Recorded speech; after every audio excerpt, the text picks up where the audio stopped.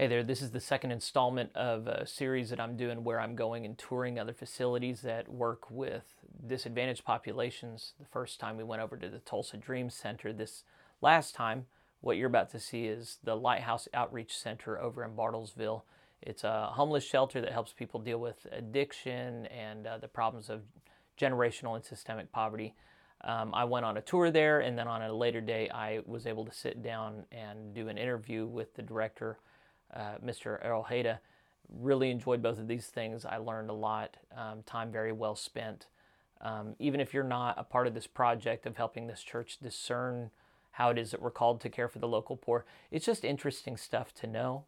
A lot of people don't know about Lighthouse and what it does, or they know generally vaguely what it does, but this is an inside look at not just the people that are in there, not just the staff and workers, not just the facilities, but how it all fits together and how they do this work together. So I hope you enjoy this segment that we do, and just skip through and see what appeals to you and may be a blessing to you. Well, I appreciate you sitting down with me. Glad to do it. Yeah, you have a pretty good understanding of what we're looking at already. You and I have spoken during the tour we did a couple weeks ago. And it's a wonderful situation we're in, but I'm very intimidated at the notion of starting something new. I figured it might be helpful to start off just with the broad strokes history of this place. I was in worship with you here a few minutes ago, and you were talking about the history of a Naomi that started this. And so I'm interested to know about the roots of it, what started it, and then where you came in and how long you've been with the organization. Naomi started it 30 years ago, and she was director for about 22 years. And then her health began to affect her, and so she approached the board with the resignation of not being able to continue the work. And so the board began looking for another director. And I was on the board at the time. I've been on the board for about 10 years, off and on. And first became involved in the Lighthouse in about 25, 26, maybe 27 years ago. Our church would provide a meal once a month, and then I would do a sermon for chapel once a month. And so that's how we got started doing it. I've been doing that as a volunteer for about 20-some years, more than 20 years. And then they asked me to be on the board. I was on the board for about 10 years. And then while I was on the board this last time, they when they were needing a director, we went down to John 3:16 in Tulsa, and I asked Steve Whitaker, the director there, if they might have somebody on staff that could come up and serve as interim director until we decide what we're going to do for sure. He said, yeah, we might have. He said, but usually a board looks within the board themselves, see there might be somebody there. And I'd already told the Lord I would be director if the board asked me, but I wasn't going to volunteer. That was my sign to know I was supposed to do it. And a board member was there with me, and she said, Errol, what about you? And I knew immediately that was what God was saying. And the hair on my arm stood up, and I just knew that was the call right there that I needed. And I needed that because when things get rough, you need to go back to that time to make sure you're right where God wants you to be. So Naomi started with very limited resources. This building used to be a transmission shop, and the upstairs was apartments, and so that part was conducive to what we were doing. And so when we first started, they began remodeling the bottom part, and then they do a room at a time upstairs until they finally, when I became director, it had been going for 22, 23 years, and we still had one room that wasn't finished upstairs yet. So while I was director, we finished the last room upstairs. So it's been a long, slow process. And then about 15 years ago, they built the men's dorm, which houses now 34 men, and that was a big game changer for the Lighthouse to increase our ability to help more people. And we've been close to full the last 4 or 5 years.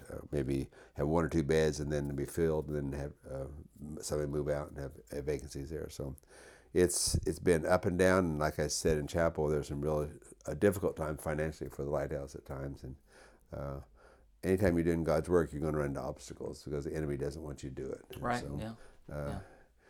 if you know that's what God wants you to do, then you can just keep plowing ahead and trusting God and seeking His direction. And if you do need to make a course correction, you can do that, and with God's direction there. So Naomi was director for 22 years, Approximately that, yes. and then the organization's been here 30 years. 30, So yeah. you've been It's my 8th year, so she's Okay. here 23 years, and then I've been there 8 years now. Great.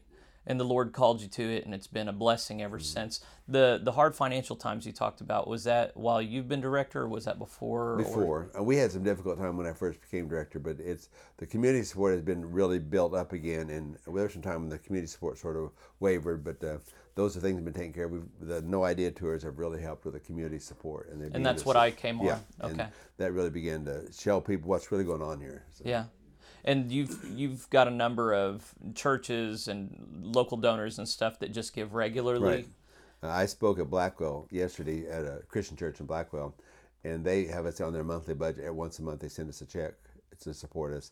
And then I went over and spoke to them about the lighthouse and took a resident with me, and he gave his testimony. And so I do those things at churches that would like to become involved. So I'm speaking at the Lions Club this Thursday evening about the lighthouse. So I get those opportunities, and those are good chances I usually take a resident with me to give their testimony and then to give a little bit more information about the lighthouse. So. Well, so far as, I'll tell you a little bit about what I've wanted to do for No Wada, and all of it I need to hold lightly, because the Lord is, you make plans and God laughs, or whatever the saying is.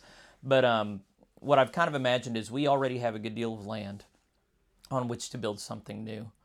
And I've known that a lot of people coming out of a dysfunctional, difficult way of life need a different place to be, away from all their surroundings that brought out the worst in them. They need a place that's safe. They need a place that's holy, and a place that's structured. And that's what I'm just really impressed with what you guys do here. There's a lot of great structure, and I want to learn a lot more.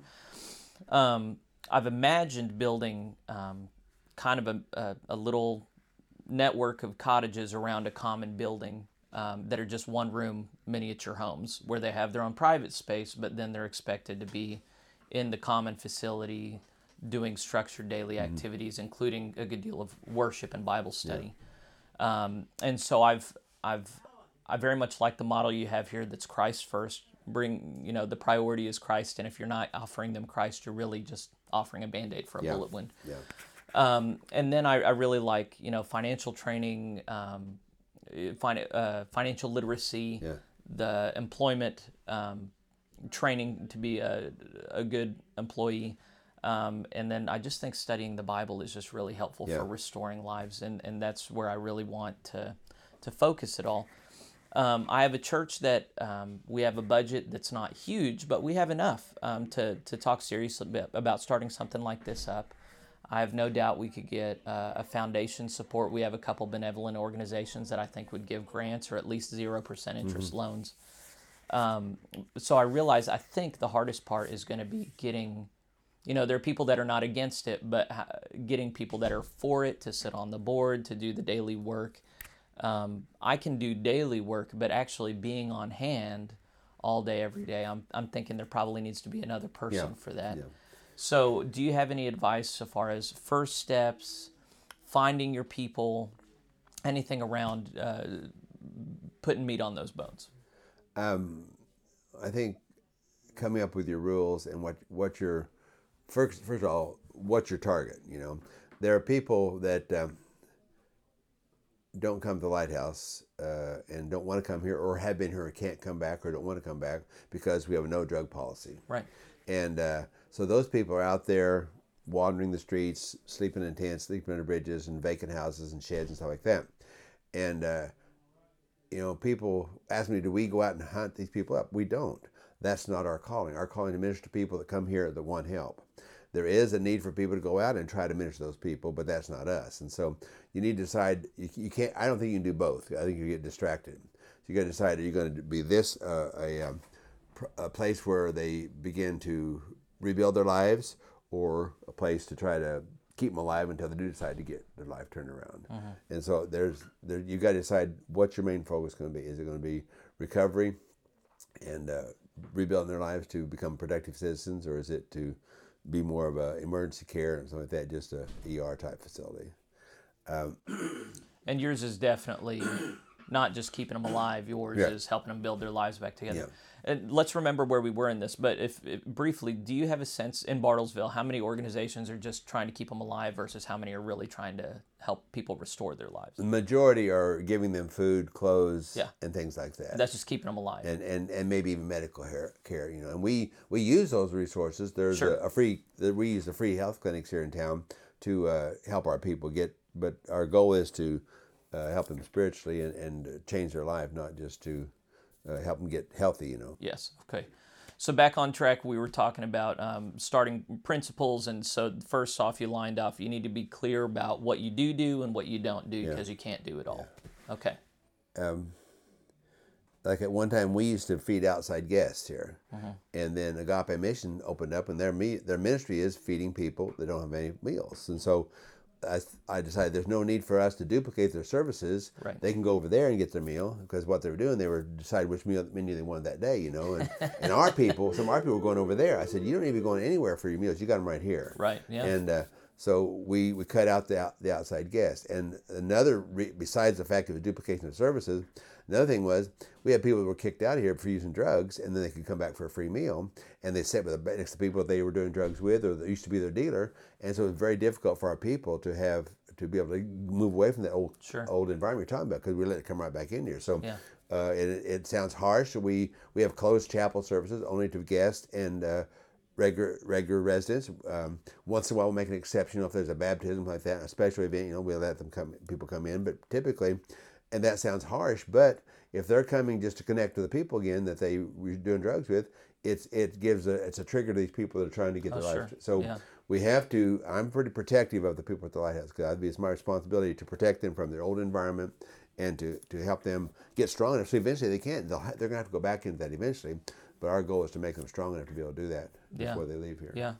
So, do you guys, is it all private funding, or do you get any funding from, say, Medicare or something for? We don't get any government funding at this point, other than we did get $40,000 from the government for the crisis payroll protection plan. Yeah. And there was no strings attached whatsoever. But we'd get a $40,000 grant anytime we want it from the government to help us, but we'd have to not have required chapel. Right. And they try to work with it because they want to give it to us. They want to help us out.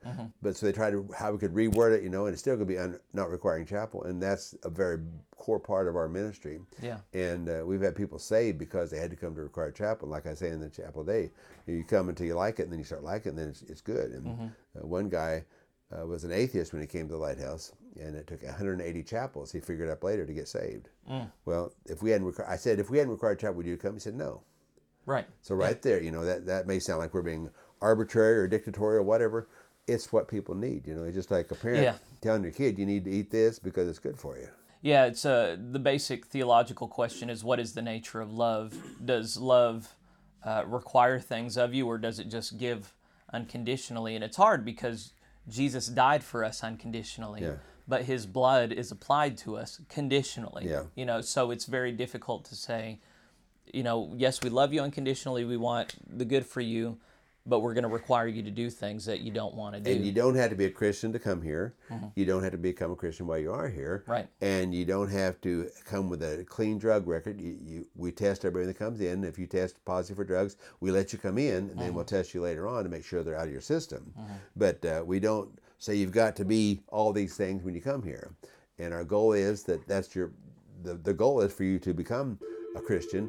But again, we're not going to kick you out because you're not a Christian. Right. We're not going. And one person one time made a comment that about doing something, and the resident said, "Well, that's not very Christian." He said, "Well, I'm not a Christian." He said. Then she said, "Well, that explains your behavior then." But you know, we put it in front of them.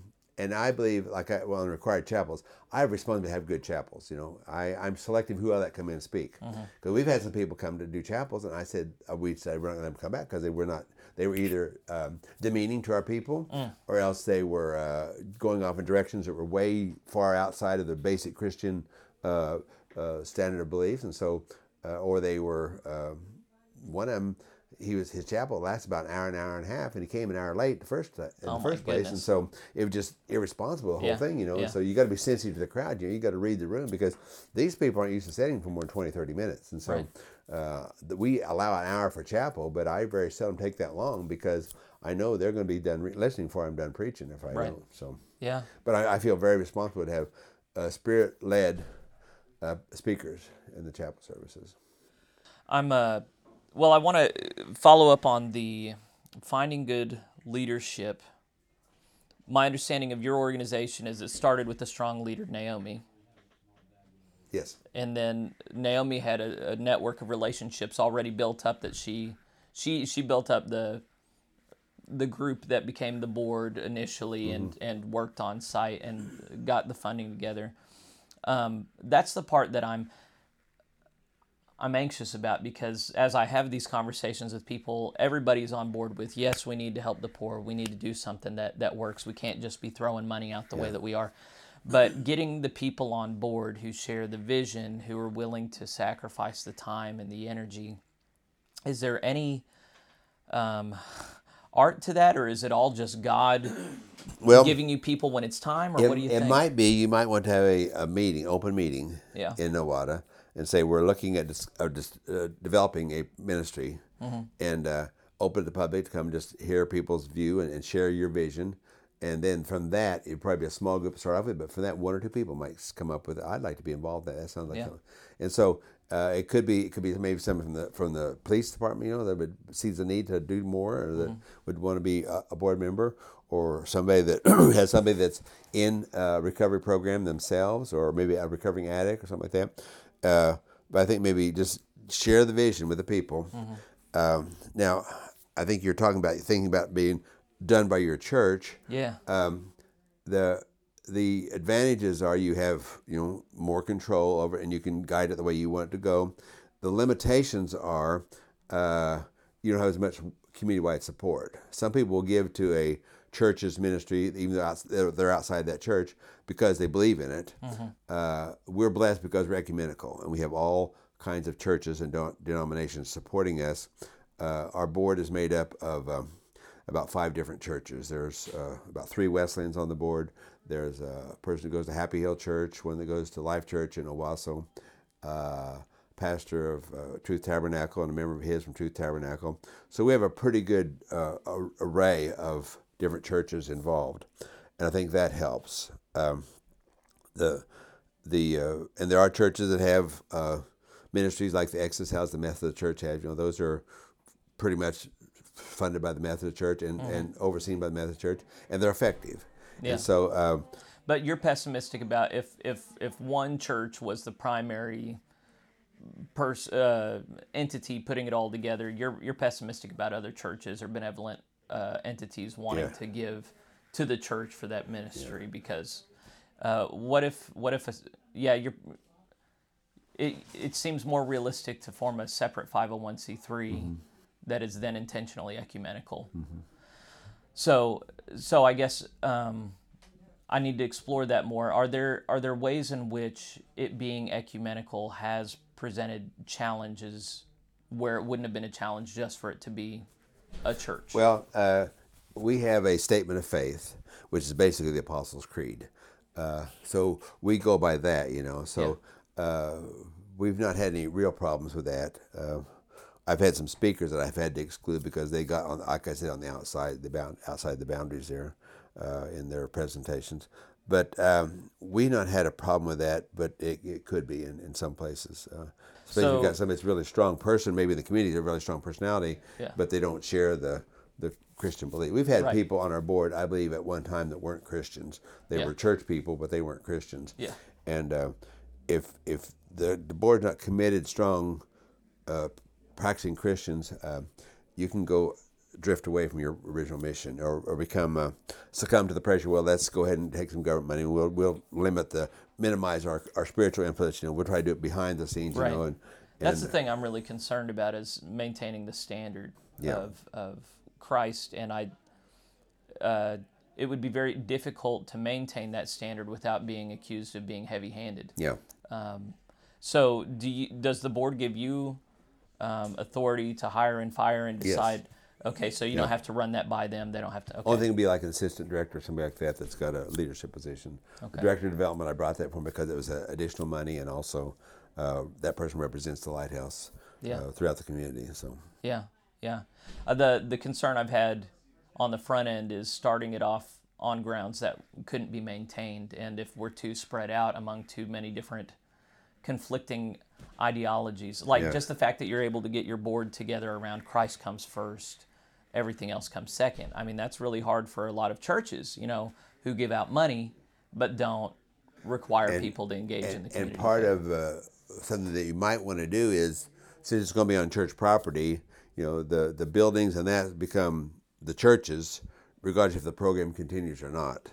And then the maintenance and the operation and the salaries and that come through the organization. Right. You might want to do that where it's almost like they lease the property for $1 a year or something like that, just to maintain it still your property, because you wouldn't want to invest this from your church and the land you already have and stuff like that, and then something go awry and the board decides they want to pull away from the church or whatever, and what do you do with the property then? So I mean, you may need to do something to protect your church's interest in the property. So yeah, there are a lot of differences between what we're positioned to do and what you guys are doing. Yeah. You are a pastoral presence, but you're not a pastor of a local church. Right. I would be the pastor of the preacher. local church, and then what role I would play. I kind of like the idea of just being general oversight instead of there being a board oversight, just having the primary. I mean, I think it would be a one-man operation in the beginning, just being present with 12 or so men. And you might want to start off with the church board overseeing it that as a ministry of the church. Yeah. And then even if it became an ecumenical ministry, the board could oversee that. And then as it grew to this point, a local church board could not do what our church board, our lighthouse board does now, because it's too big. And we're almost $500,000 this year in income, and it's about 53,000 more than last year. Good for you. So That's wonderful. When it was about 200 and some when I first became director here. And so it's grown, and I give God the credit for that. I mean, like I said in the chapel, God did that. And back to being dictatorial, you'll be accused of that. Yeah. No matter what, if you maintain a standard, you're going to be accused of being narrow-minded or unloving, or I thought this was a Christian organization. I get that thrown at me every once in a while when I make a decision that is based on our standards and based on God's word. Yeah. And for most people, when they say that, they just mean you're not being nice, because they think being a Christian they're is meaning being you nice. didn't get my way. I didn't get my way is what that means. Yeah. So is your response to that generally just lackluster? How do you respond to those kind of accusations? I pretty much just let it go. Yeah. Because there's no way I'm going to be able to defend it and change their mind. Yeah. They're angry. I've had people get mad and when they left here and cuss and spin their tires and head out. And one lady, she left that way, and she got mad at me because she was here and she wanted her daughter to come here too, to help her daughter get off drugs. And I flat out asked her, I said, do you want to come here? And she said, no. I said, well, then we can't have you then if you don't want to come. And the mother got mad at me because they didn't want the daughter to come here, not wanting to come. Well, it's going to be disastrous if she was here not wanting to be here. And so, but then about 6 months later, I got a card from her, and she said, I want to apologize for the headache and the heartache I caused you, and sent us a money order with a donation. She sent several money orders over the years. Wonderful. And so there's been a change there. Yeah. But I mean, nothing I could have said could have made it any better. She had to go through this herself and work on it, God work in her. So yeah. And similar stuff in the church. I've been a pastor for 11 years, and there have been ladies who got mad at me that I wouldn't baptize their grandchild, but their grandchild didn't want to get baptized. Yeah. So same thing. Yeah. You can't just yeah. force it.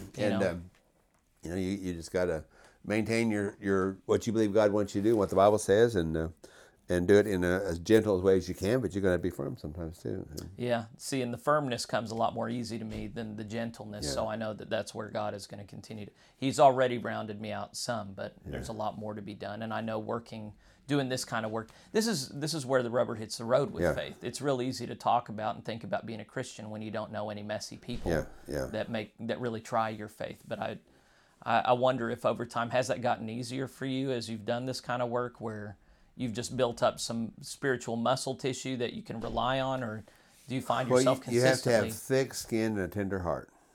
and there are times when you could become callous if you're not careful, and not see people as an individual, but just as a problem or a person as an addict or whatever. So you got to be sensitive to that and be open to the fact that you could get jaded if you're not careful. And then the other extreme is you can give in to everybody and hear the little sob story, and sometimes they have a sad story that's true, but still doesn't change the circumstances of what you need to do. Right. We don't take sex offenders because we have children here, so that's one group of people we can't take. Right. Well, my heart goes out to them because there's very few places they can go. Right. There is a ministry in Oklahoma City called Hand Up Ministry that we refer them to, but it's big and it's way away from here, and I have not had much involvement other than I've taken a few people down there. Yeah. But we can't. It's something that's unfortunate the way we do things, but with kids we just have to protect them. So it's a frustration. You can't take care of everybody. You know, in the kingdom, everybody will be taken care of, but until then, we're a non-narcotic facility, so if they're on narcotics, they can't come. And we include methadone, which is a treatment for heroin, which is, in my opinion, a poor way to do it. Yes. Because this is addictive and has side effects on it too, and people try to take methadone illegally just because they want it because of the side effects for that too. So, there's been things in the news about, how some sober living houses won't do that. How are you helping people if you don't do that? Well, you're not helping people if they're still there under a drug effect. So we don't allow medical marijuana either. Yeah. And that if we don't That's take really a stand, going against if the we culture don't take too. a stand on that right now, it's not fair for somebody to get high from marijuana with a card and somebody get high from marijuana and get kicked out because they don't have a card. Yeah. So. Yeah. Well, I know it's not easy. Your time is valuable. You got to go in 5 minutes. Is there any closing wisdom that you think is just really important to offer me and anyone else who comes on board to this project? Well, the staff is important because they're my eyes and ears. And we have resident staff. Most of our staff live here. Most of them have been addicts and alcoholics before, so they can see the signs before you even have to do a test. If they'll suggest we test somebody, usually they're right, and that person is doing something. And if you don't test periodically, randomly and with surprise, and then some routine times, they'll sneak by. Because we do what I call an all skate. We test everybody, and because there's somebody out, we're suspecting that somebody's doing it or other people are doing it. And a lot of times the people we thought were doing it weren't, but the people that we didn't suspect were doing it. And so it usually surprises either way. But you got to do that, and that helps keep them on their toes, and then realize you can. How many? What percentage of people who come in have to leave because they've tested positive? If you had to estimate, I would say probably 20%, or not a whole lot. Yeah. Well, 1 out of 5 is significant. I mean, it's hard when you say on the front end, if you do any, you're out. And what's really hard, though, when it's a staff member, and I've had that happen before. Yeah. And so staff gets tested too. Yes, because sometimes they're the one that they have more access to drugs because they're more free in their movements than others sometimes. One of the practical things I'm wondering about staff is surely you're not able to pay them an hourly wage or a salary. No, most of our staff gets $7,500 to $200 a week, which is, but if they weren't living here, they couldn't afford to. And then some of them, they may decide they need to get another job to be able to do more. They range from $75 a week to $300 for like a cook or somebody that's got more responsibility and more work involved. But we don't pay them much. And do they all live on site? All those who make those kind of salaries, yeah. Okay. And there's not legal issues around that? No, what we do, we have them sign a form that they are paid for. We figure minimum wage, divide that into their salaries, so they're paid for like 28 hours, and they donate the other 12. And they sign a form saying that, so that it's a donation of the other hours they're paying. Okay. They're not getting paid for. Okay. Because if we paid everybody minimum wage, we couldn't afford to keep going. Yeah, that's. And some ministries do not hire residents for those kind of the reasons of, well, they're coming out of their own problems. And sometimes they're just a step or two ahead of the people they're trying to watch. Yeah. And so there's that danger. Sometimes they get the power goes to their head, and they become bullies about their position. They've got a badge, they can do this and that, and they sort of flaunt it in front of the people.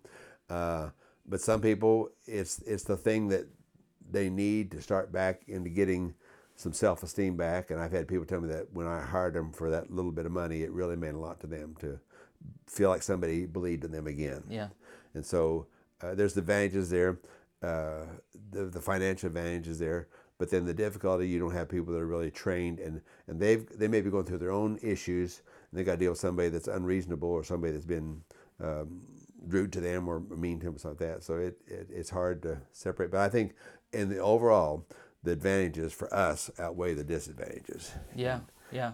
And Well, you've certainly taken advantage of the way things are and leverage them to the way that they need to be. And I think that the daily staff meetings is very good for them. I'm so glad you had me come to that. Where they this pray morning. for each, and they pray for residents they've had to kick out. And yeah. the people don't know that. The residents now, they don't realize that a lot of times. Yeah. When I first came here, the staff meeting was standing around this counter here and just talking about things of the day, without getting any depth, and then they have one group prayer. But when they moved it into there, so it's more private. Sure. Because we got to talk about things, and they're told everything we say in there is confidential, and they're not to share it anywhere else, and that's something we hold them to. And violation of that confidence can be a reason for termination. They do know that. So good. Well, I know you have a doctor's appointment to get to, and I really appreciate you making the time, and I'll find a way to bug you when I have questions that's not quite so invasive, but I think it was great to sit down like this. And if you would want me to go to your informational meeting, if you decide that's the route you want to go, you might want to within the church do a little church meeting first, to see what see if the church is on board with this, because it's messy. Yeah. And you'll have things happen that some people in the church might not like, and so you got to be prepared for that and aware that may take place. In the Bible, it says that there's an empty stable is easy to keep clean, but there's no income from empty stable. Yeah. To me, that says a church can keep their building nice and clean with no scratches, no dings, and no wear on it, but there's no profit. You're not doing any good. And I think a church should be worn out, taken care of, but still used enough that it's helping people come to the kingdom of God. Yeah. When we're talking about the profit, we're not talking about money. We're talking about bearing fruit for our beneficial. Our Yeah. Well, you guys are certainly bearing fruit here. I'm just so impressed and blessed to be here. So thank you so much, Mr. Hayda. Yeah. Appreciate it. All right. So we filmed the tour and we filmed the interview separately. We may or may not put them together, but I just thought it would be good to have a couple closing notes. I was really impressed with what I saw over at Lighthouse. It's been there for 30 years in downtown Bartlesville, getting by on a hope and a prayer. It's clear that they've had some struggles and some hard times, and of course nobody wants that. But a lot of organizations start with good intentions, and then they crater under those pressures. And Lighthouse, under the leadership of Errol, and it sounds like Naomi, who came before him, and Errol is going to be retiring, and I think they know who his replacement's going to be. Anyway, it's a very impressive thing that they've done. I was very encouraged to see how an organization is able to stay so faithful. I went to the chapel service and sat for the staff meeting.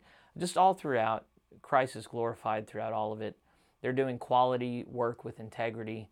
Like I said, I think before the tour, I knew a couple people that have gone through the program there, just powerfully affected. It's made a big impact on a lot of lives. And, there's a lot to be sad about. There are a lot of people who go through the program there and are not powerfully affected, but it's not the fault of the people who are there. A lot of people, they don't like looking at these problems. They don't like dealing with these problems. It's hard to get money together for them. It's hard to get much volunteer support.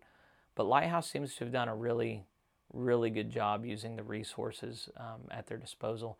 I went on the tour of the facility with Greg Tiener over at First United Methodist Church, Bartlesville, and it became known during the tour that his church is actively supporting Lighthouse financially.